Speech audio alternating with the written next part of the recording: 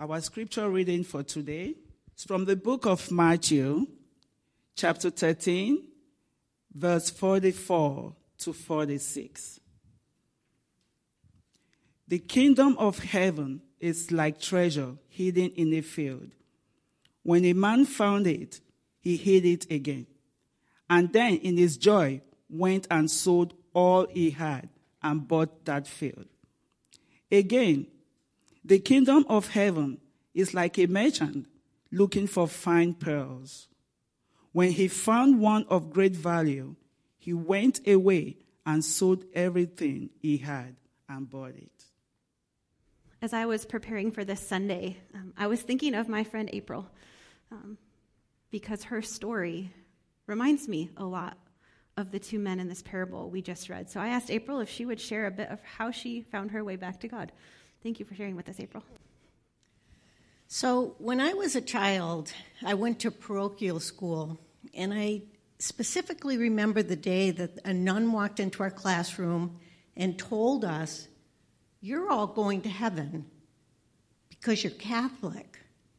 Well, I had my ticket to heaven. This was great. But honestly, I wasn't that impressed with God. He was this old man who sat way over there. He did nothing for me. I was interested in those guardian angels. You know, I think that kind of stayed with me because as I became a teenager, I started to get into more of the spirit realm, mysticism, eventually kind of went into parapsychology. And I think as each time I tried to find that next best thing, I was taking this downward cycle where I was no longer believing in God. I eventually, as I got into college, started studying sciences, and well, science has all the answers, so I really didn't need God, and I didn't think he existed anymore.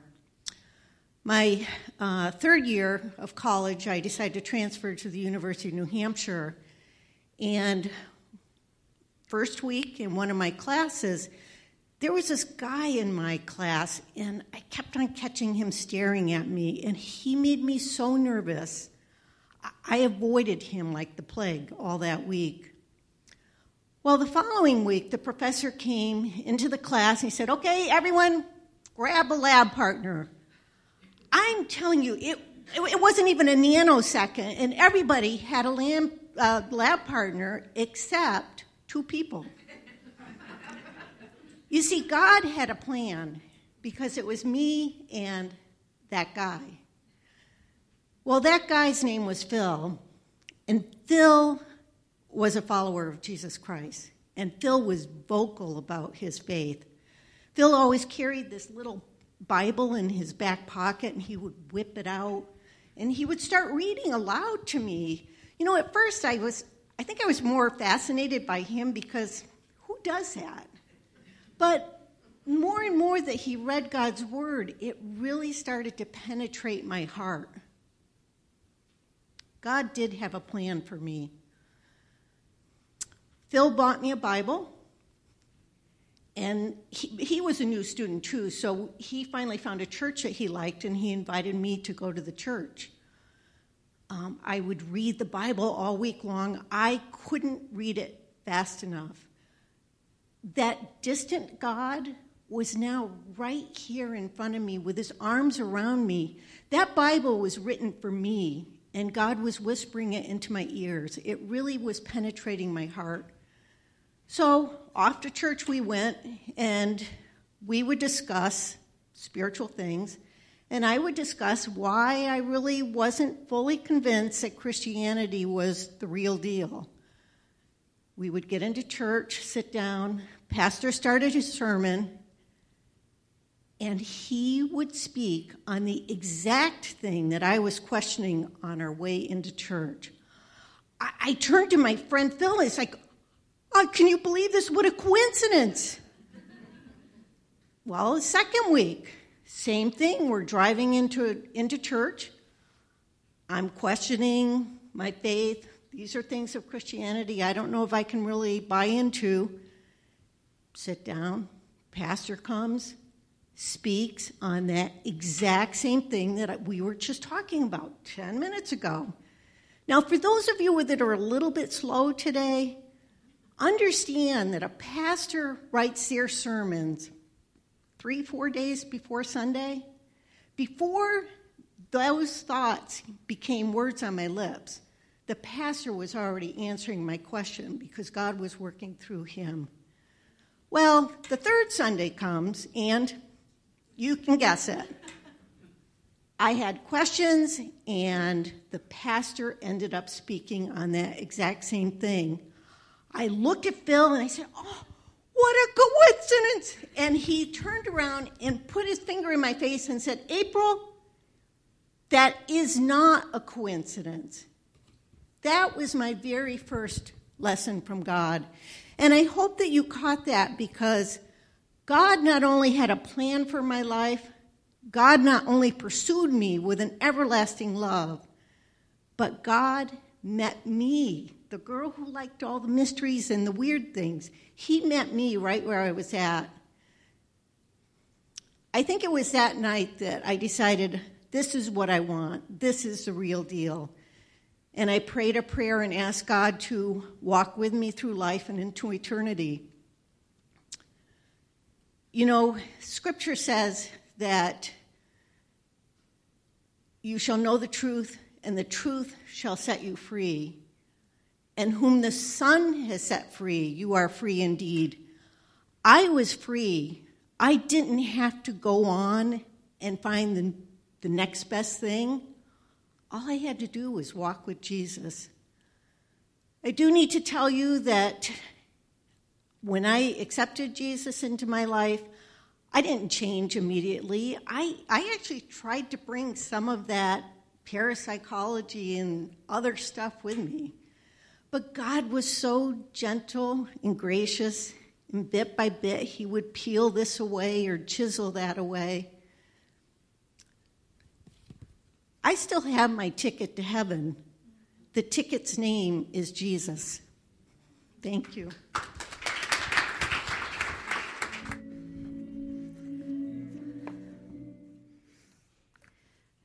April is also in a journey group with me, so that might be a lesson to you all. Like, don't be in a journey group with the pastor. She's going to make you tell your story in front of the community. Oh, but how beautiful of God. God does that, doesn't he? God meets us right where we are. Thank you so much for sharing that, April. So a few weekends ago, the leadership team here at Harbor got together and had a retreat. We do this about once a year to sort of revisit our vision and our mission and talk about how we're all doing in this work of ministry that we do together. This time, we spent some time thinking together about Greater Lowell, this community where God has placed us at Harbor. If we're to bring the kingdom of God into Greater Lowell, then we need to know about Greater Lowell. We need to know what Greater Lowell values, what's happening already in Greater Lowell, what places the kingdom of God is already at work, the places where it might be dark and some lightness needs to shine. And so one exercise we did asked us to consider what do we think about what people in Greater Lowell, people in our area, what do they really value? What are they looking for? What is it we think they might value? And these were some of the values that we talked about. We talked about how people in our community seem to really value this idea of achievement. We celebrate, right, when people move up at work, complete an advanced degree program, or win a state basketball tournament. We love the idea of lives that move up and to the right. It makes us feel significant. We talked about how people in our area really value the smaller communities that they belong to. That might be an ethnic group or a sports fan community or a dance studio. We talked about how in our area, people love to find that little space where they belong. It's nice to belong, to have people with who you feel like they get me. We talked about how people in our community value the ideal of diversity, how as the world changes, we recognize more and more the great power in diversity of ideas, perspectives, strengths, weaknesses. And we talked about how sometimes the things we want, these values, sometimes are at odds with each other. How we value the ideal of diversity, but that our desire for a comfortable place to belong sometimes makes it hard to realize that ideal. We value the ideal of just kind of holistic well-being and health, but this kind of running after achievement sometimes causes us to sacrifice our well-being or the well-being of our family so that we can achieve more. So at its core, this exercise was trying to help us get at what is it that our community is looking for? What are we looking for? Because we're all looking for something. We all long for a place to belong. We long for relationships that are healthy and mutually beneficial. We long for our families to be safe and healthy and happy. We long to be known and loved. We long to fully realize the unique personhood of who we are, even as we contribute to a community that's bigger than us. We long for a society that's just, where people work together in harmony and equality. I don't think I know anyone who would disagree with those lists of things I just mentioned, things that we want. On those issues, I don't think it matters if we're black or white or Asian or African or Democrat or Republican or independent or wealthy or poor. We are all looking for something. And that's what these two short parables that Rosemary just read are saying. The man digging in a field was looking for something. The man searching for pearls was looking for something. They went about it in different ways. The man in the field seems to have accidentally stumbled on a great treasure buried in a field. See, in Jesus' day, burying silver, gold, other precious items was common. There weren't banks. There were no safety deposit boxes. So the best place to put something you didn't want stolen was underground. This man seemed to have been wandering through someone else's field, either on his way elsewhere, or maybe he was working in the field as a hired worker, and he found treasure. He had to have his eyes open to find something valuable that was hidden there. The merchant was searching too, but he was searching in maybe a more intentional way. At Jesus' time, pearls had just been introduced to the region where Jesus lived. There was a historian called Pliny the Elder who said that pearls had first place among valuables. They were like the most valuable thing you would want. More than gold, more than silver, you would want pearls. They were rare, they were new, they were expensive. Just like the two men in these parables, we are all searching, and we search in different ways. What we're looking for might appear different. The way we're searching might be different. But the story of the Bible testifies that there is something we are all hardwired for that we currently don't have access to. There is something we were created for that currently eludes us. And so we search. We look for what we're missing we look for what we're missing in people, maybe looking for a relationship that will satisfy us, make us feel whole, loved, secure. We look for it in achievement, getting that next promotion or pay raise or advanced degree. Those of us with kids at home, we might look for it in the success of our children, making sure they have every opportunity so that they can be the most successful version of themselves. We might look for it in just trying to make a difference and make things better in our world through our volunteer work. And like the merchant, we're going to keep looking until we find what we're looking for. The real deal, as April called it. So the first question I want us to just consider together this morning is, what are we looking for? What is it that we really want? If you created for yourself a list of the top 5 things that you want, what would it look like? What would be in your top 5? What would be your top 1? I don't know what your list of top 5 might be that you're working toward, but without knowing that, what's on your list, I can pretty confidently say 2 things about your list. The first thing is that the things that are on your list, I'm going to bet, are somehow pointing back to what you were made for. The things we value, the things we're seeking, those things are hardwired into me, into you, because you were created in the image of God. So God cares about achievement, accomplishment. God took a whole day to just sit back and enjoy his work in the garden. We were made to use our skills and our personalities to create and cultivate the world with God. That was his plan.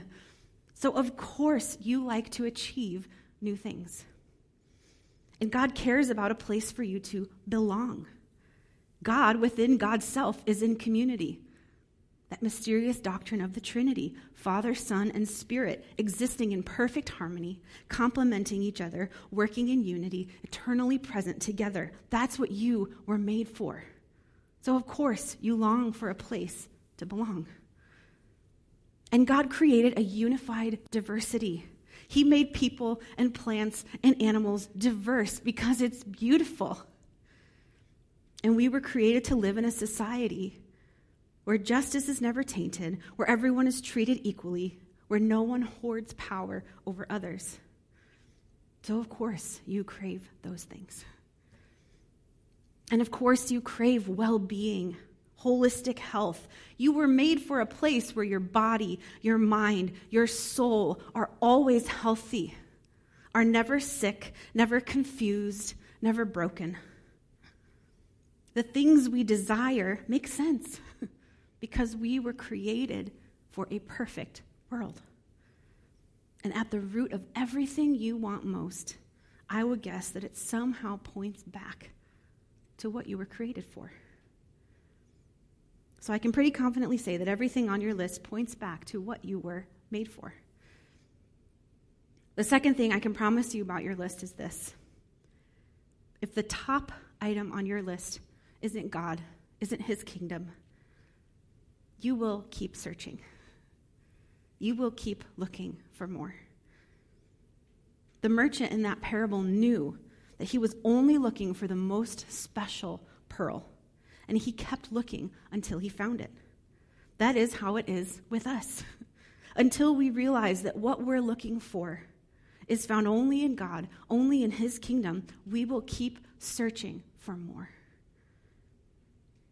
You will not find what you're looking for in that next promotion. You will not find what you're looking for in that friendship or in marriage. You will not find what you're looking for by putting your child in every activity you can so that they have every chance at success. You will not find what you're looking for by making more money or getting more degrees. You won't. Until you find what your soul is really looking for, you will keep looking. But these two men found what they were looking for. Even when he didn't maybe even realize he was looking, the man in the field stumbled on the greatest treasure he'd ever laid eyes on. The merchant, after searching and searching, finally found the pearl of great value. These two men speak to our different experiences of finding God in his kingdom. Some of us look very intentionally for God and his kingdom. Some of us just kind of stumble on it. That was what April was saying. Her story is one where she looked in these other places, and then finally God showed up right where she was. God reveals something to us. I think about Lee Strobel, who is a well-known pastor and author. He actually set out very methodically to prove that there was no God, and in the process, kind of proved to himself the opposite. He had a method of how he was searching, and God is so gracious that God met him there. And that's what April said. The way she was searching, that's where God showed up. God met her right where she was. I was little when I first heard about Jesus. I grew up in a Christian home. My story is different than your story and April's story. We all have different stories. Our journeys of finding our way back to God are all really different. But what's the same is that God does the revealing. God meets us right where we are and reveals himself to us at just the right time, in just the right way. Some people meet God in a dream. Some people meet God in the pages of Scripture. Some people meet God at a church service. Some people meet God in the woods. Revelation is a work of God letting himself be known. He reveals himself to us, and in his amazing mercy, he does that in ways that we can understand. These men were overjoyed to find the treasure, to find the pearl. When they found what they were looking for, they knew it, and they were filled with joy. Jesus says these parables are telling us something about the kingdom of God. Specifically, these parables are telling us that the kingdom of God is the best, most valuable thing we will ever find. See, the kingdom of God is life, real life, perfect life as it was created to be. The kingdom of God is joy. Joy at being fully known by God, by others, being fully loved, belonging, perfectly embodying exactly who you were made to be. In the kingdom of God, there's perfect peace. Everything is as it should be. All creation is functioning the way it's supposed to. There are no tornadoes. There are no hurricanes. There are no devastating earthquakes. In the kingdom of God is perfect grace and perfect justice. Evil doesn't exist in God's kingdom. It has been eradicated. And somehow the Holy Spirit, like a skilled surgeon, takes all the evil out of us without destroying us so that we can live in the kingdom. In the kingdom of God, innocents are never murdered. No one is oppressed. In the kingdom of God, perfect equality and harmony are reality. Everyone is perfectly one with each other and God as we exist together forever in the perfect harmony we've been longing for since the Garden of Eden. In the kingdom of God, we're never hungry, never cold, never lost. In the kingdom of God, there are no orphans, there are no widows. No one is abandoned or alone. In God's kingdom, we have perfect love, perfect peace, perfect joy. And it goes on forever and ever and ever. Do you want that? I do. Have you considered recently what life is like in God's kingdom? I mean, really sat down and thought about it. When you found your way back to God, what was it that made you decide that it was worth giving your whole life over to Jesus? Many of us would describe our coming to Christ as a joyful experience, as weight lifted, as peaceful. In short, the kingdom of God is where we find the fulfillment of every longing our hearts have ever expressed.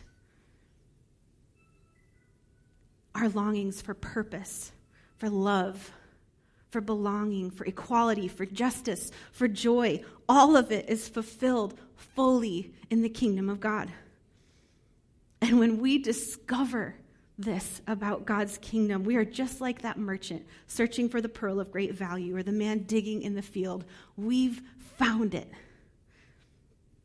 And when we start to understand the kingdom of God, when we start to wrap our heads just a little bit around what it is that's waiting for us there, well, the only reasonable response is to run after it with everything we are. That's what these two men did. The first man sold literally everything he owned in order to buy the field the treasure was in. Why? Because he knew what the treasure was worth. He knew that selling literally everything he owned was not a loss because of the value of the treasure in the field. The same thing with the merchant. He sold everything he had in order to get that pearl because he knew the pearl was so valuable, it would more than make up for anything he gave up in order to get it. This is what the author of the book of Hebrews says that Jesus felt about the cross. He invites us to fix our eyes on Jesus, the pioneer and perfecter of faith, who for the joy set before him, he endured the cross, scorning its shame, and then sat down at the right hand of the throne of God. Jesus gave up his position in heaven, the majesty of the throne, and came to earth in the body of a human that died on a Roman cross. It was painful. It was unfair. But when he looked at what would be accomplished through his death, he faced it with joy. he knew that in his death, the way would be made for every human being to find their way back to God. That in his death, a path would be cleared for forgiveness for every sin that had ever or would ever be committed. The outcome of his death was so very worth the pain. That's what Paul talks about too. In one of my favorite passages in the book of Philippians, Paul says, "What is more, I consider everything a loss because of the surpassing worth of knowing Christ Jesus my Lord, for whose sake I have lost all things. I consider them garbage, that I may gain Christ and be found in him, not having a righteousness of my own that comes from the law, but that which is through faith in Christ." The righteousness that comes from God on the basis of faith. I want to know Christ, yes, to know the power of his resurrection, the participation in his sufferings, becoming like him in his death, and so somehow attaining to the resurrection from the dead. Paul says he considers all the best things he's ever had nothing compared to knowing Christ. That all the best things life can offer are like garbage compared to participation in the kingdom of God. That's what this parable is all about. That's the big idea of the parables of the hidden treasure and the great pearl. The big idea is that when we find the kingdom of God, we realize the kingdom of God is worth everything. When we find the kingdom of God, when we realize that it is everything we have been looking for and more, the only reasonable response is to give everything we have up in pursuit of the kingdom of God. What wouldn't we give to participate in a world where we can see God face to face, where sin and suspicion never cloud relationships, where equality and justice and community and purpose all exist perfectly? If we get the amazing gift it is to participate in the kingdom of God, there is nothing we would hold back from God if he asked for it. And I can't think of a better example of what this looks like than my friend Andre. Andre is a pastor in Russia. Andre has ministry partners all over the globe, including my former church in Illinois. When the war with Ukraine started, he and his family had multiple offers to get them out of Russia. Come stay with us. You'll be safe.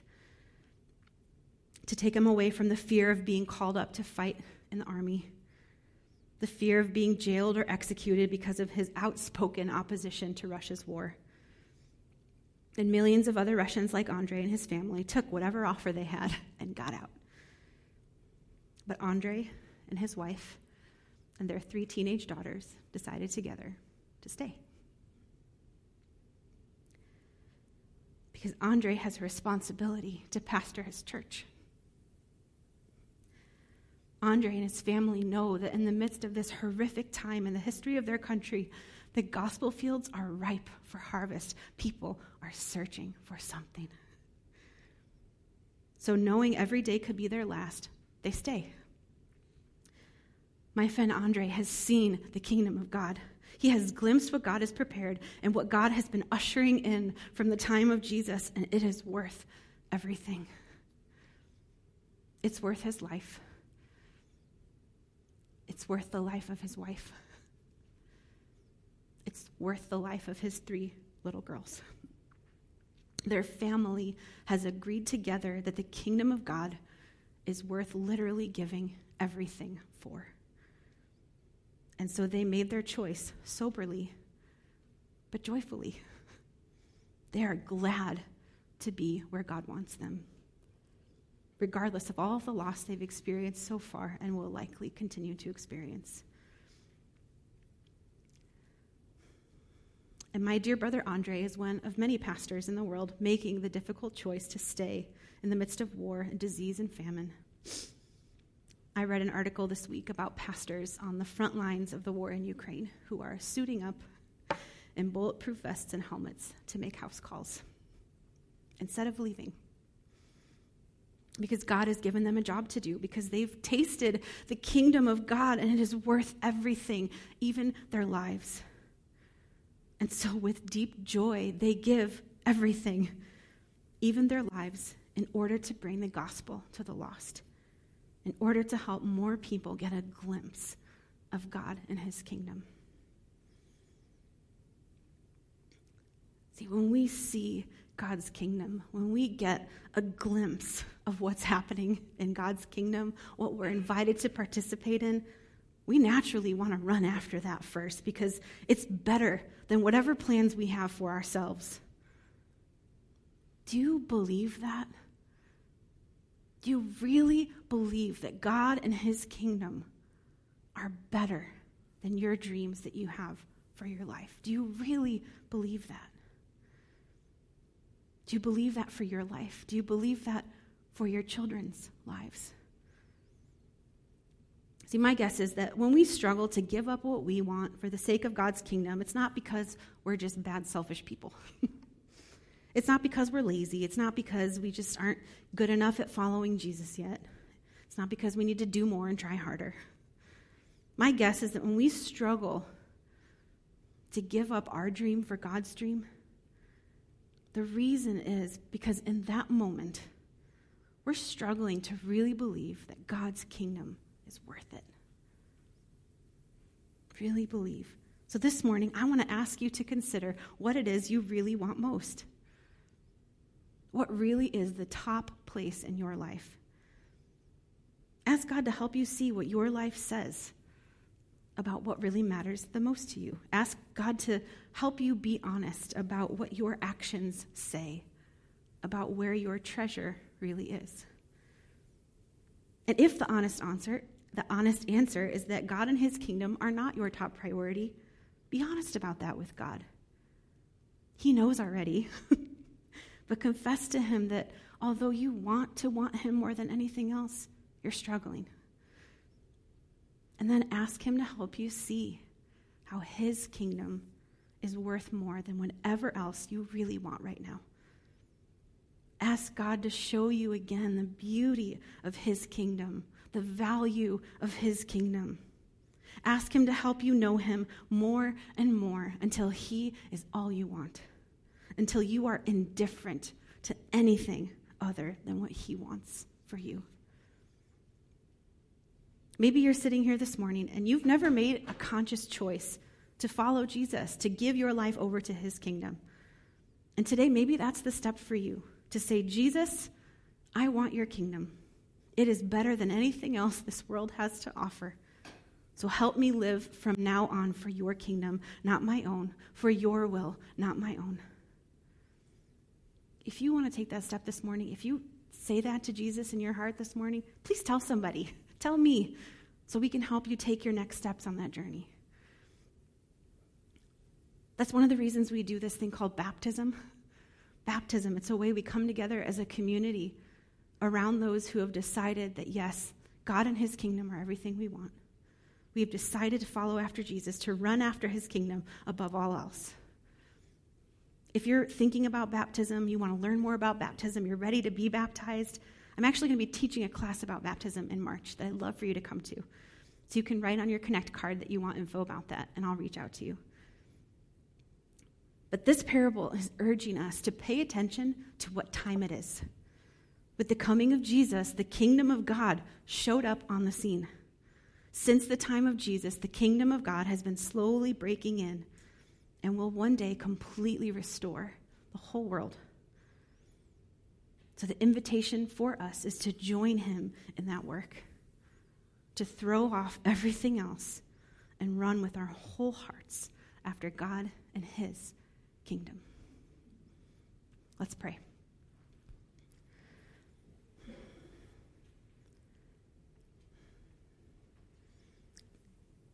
God, we've gathered because we are searching for something. We're searching for you. We're searching for your kingdom. And we confess as a community that sometimes it is hard to keep you as our top priority, to keep you as what we're really running after. Sometimes that feels fuzzy. When it's not life or death, sometimes it might even feel harder to see what is it I'm choosing, what is it I'm running after.